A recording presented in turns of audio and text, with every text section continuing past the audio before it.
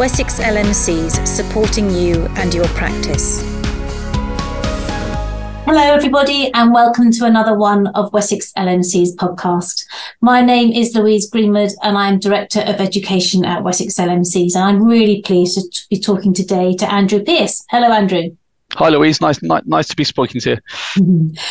So Andrew, you're Quality and Compliance Manager for Portstown Group Practice, which is in Portsmouth. And I think we're talking today a little bit about being a veteran-friendly practice and just care of and working with veterans in practice. So this is something I know very little about, but it sounds fascinating. So can you tell us a little bit about you and why you thought this was important to do? Yeah, absolutely. So I joined Portstown Group Practice in September 2020 after a full career in the Royal Air Force. So when I first joined Portstown, I was kind of just, finding my way around the office and where I worked. And it was actually on Remembrance Day, which I remember the day very clearly, especially as a veteran. And now when we got to the 2-minute silence, it was busy everywhere. It was busy. There was phones ringing. There was people walking around, et cetera, et cetera. And for me, it just rang a bell. It just didn't seem right to me. So I kind of made a few inquiries, as to, is the practice veteran accredited? Do we do anything for veterans, et cetera, et cetera? And then I began to find out that we did have some veterans within the practice, and that's kind of where it all really started back in 2020. So kind of to move this on, I'm going to stop you now, Andrew. No, it's fine. I'm just going to ask you, for those of people who don't know, what is a veteran? Because we think of the word veteran as used as somebody who's very old. Does it need to be a very old person coming out of the Army, Air Force? Tell me exactly what a veteran is. So a veteran is somebody who served one day, only one day, in military service, is classed as a veteran. Fantastic. That's good to know. So it doesn't matter how much time you spent in or not. No. Okay, and you don't have to be old. No, not at all. No. Okay, lovely. So before we get into that, I think it was COVID, wasn't it, that triggered quite a lot of use of veterans in your practice? Yeah, it was, and it was incredibly useful at the time. As you can imagine, it was a completely crazy, chaotic time for everybody, and we needed additional resource within the practice to manage the COVID clinics. On one particular day, we had over like 2,500 patients lining up for their jab. And we didn't have enough staff, obviously. So a natural tap in for resource for us was military veterans. We created a network of these people, and they were absolutely brilliant. We asked them, to come in at certain times. And as you would expect, professional, courteous, respectful, the minimal requirements generally, I would say, for a service person.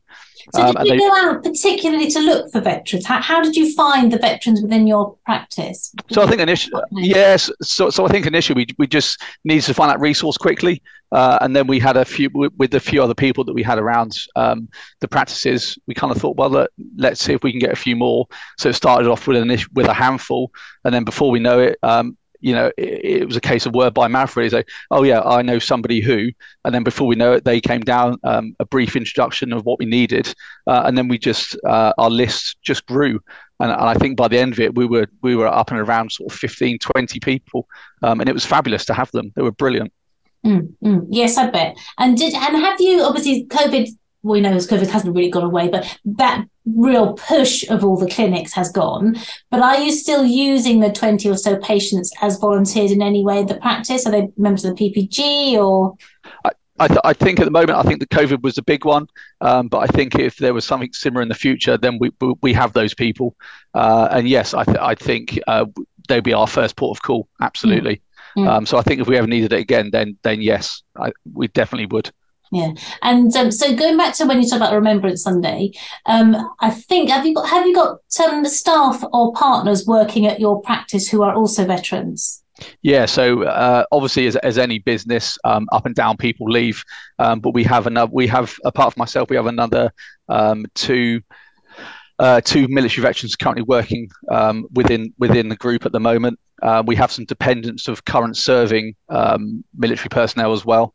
And that was a key point for us, really, is the fact that the dependents were there, and then knowing the fact that they can deploy, as I did many times, and they're left behind. We made it a really key point that we want to adapt our policies to take into account flexible working for these people or last minute leave, just to try and give them that extra bit of support, knowing the fact that they are, potentially on their own. And especially with a young family, for example, it's busy enough at the best of times. I know that from experience. So if we as a group can just offer that little bit more support, then it goes such a long way. So that was a really important point for us. And did you feel that was that sort of giving a little bit more flexibility to veterans and their families? Was that well responded to from the rest of the team? Yeah, it was actually, because people understand, they do understand that, this husband or wife or whoever has deployed, and they've gone out to do their bit for king and country, for the want of a better term. But they can understand why these people are being supported. And I think it was universally understood. And it did improve team morale as well, I think, because we've certainly had some people, go some at short notice, and it's nice to know that they've got the support. So yeah, it was very much welcomed. So that's interesting. So you are in a practice in Portsmouth, and we sort of associate Portsmouth with military and naval and veterans and that sort of thing. But I imagine that there are veterans and veterans' families probably in our practices all over the patch, and we just probably don't even think about it. Yeah, absolutely. There is, we've registered a certain amount of numbers so far. I think so far currently, we've got registered, over 2,000 patients. But here, there is probably many, many more out there. From my perspective, we've done a lot so far. There is still lots to do. I would love to hit the sort of 5% as a target for us, as a baseline target of our patient list. But I think there is more out of it. I think it's very important as well to just keep, our website up to date, and just make sure we keep advertising the fact that we are here as a veteran practice. So you said a little bit how you've looked after the staff who are veterans or veteran friendly. So patients, so you identify those. How do you identify the patients who are veterans? So primarily, we ask the patients to come in and identify themselves, just on a registration form, a tick in a box or online, just to say that they are. Also, just through them coming in for a normal appointment. Again, we have a team of social prescribers, for example, and they may just get into conversation, and then before you know it, it's like, oh, you're a veteran, and the conversation snowballs. So you've given the social prescribers particular training on this, have you? Yeah, so I've linked those into a couple of local support groups. So Veterans Outreach Service, for example, they're fully aware of what they do. There's another one within Portsmouth, which I visited, and the team of prescribers have as well, called Forgotten Veterans UK. So they've been down first hand to go and actually see what they do, which is great, because it just gives it a bit more clarity, in terms of what support they can offer. And is there any other benefit from veterans saying they're veterans at your practice? I mean, do they get special treatment in any sense? So I think using the word special is controversial. I think the fact that is, I think, by the Armed Forces Covenant of what it says is, if they have a pre-existing medical condition, then this will be considered in the respect that they are a veteran. But to get priority treatment, then it must be an existing condition. It's not just something that's just happened, after service. It's got to have been occurred during service, which is part of the Armed Forces Covenant. Okay. And so on a sort of perhaps sort of soft skills soft basis, you said Remembrance Day wasn't particularly respected in September 2020, November 2020. So come November 2022, do you do something that's a little bit different now? Yeah, so what we do now, so when I had that first experience, which for me just resonated as not disrespectful, but I just think not something that was done. But since then, we've gone from strength to strength, Louise. We've created this. We do a remembrance service at our main HQ site, where we lay a wreath. We do some readings. Last year, we actually got a bugler in. to do the last post, Amravale, which was quite amusing in the fact that when we did ours, literally at the same time that the dockyard were doing theirs, so it was kind of like a really strange moment, and we had there were some guns firing off in the dockyard, so it was quite a lovely day. We invited some military veterans. We had 8 last year that came, and we had a tea and coffee and some cake as well. And it was a really good day. It was a really good day. It was morale boosting too for the whole team, I guess. Absolutely, the whole team's invited out to it. Not mandatory. We just say people want to attend, then they can. But the good thing, the other nice thing was where we had it outside. We are based in essentially a very sort of a place where there's a lot of footfall, and we have members of the public just literally tagging on to the back of where we were doing the service. So we had quite a big crowd, and it was really nice. It was really nice. It's interesting, isn't it? So because this isn't everybody's background, and I know Portsmouth is hugely sort of ethnically diverse. Mm-hmm. Have you had any sort of backlash, or people saying, "I don't want to get involved," or "Why are you doing it"? Have you had any sort of negative feelings like that? Me personally, no. From the team, not that I'm aware of. But again, we have a PCN wide medical team of professionals from all backgrounds. And whoever was there on the day came out, and in fact, some did some readings for us. So it was a really positive experience for many. And again, where we're based, we have all sorts of ethnic backgrounds. And some of those people that I mentioned who were just walking by stopped and also paid their respects, which was really lovely to see. It was quite a special moment. Yeah, I can imagine.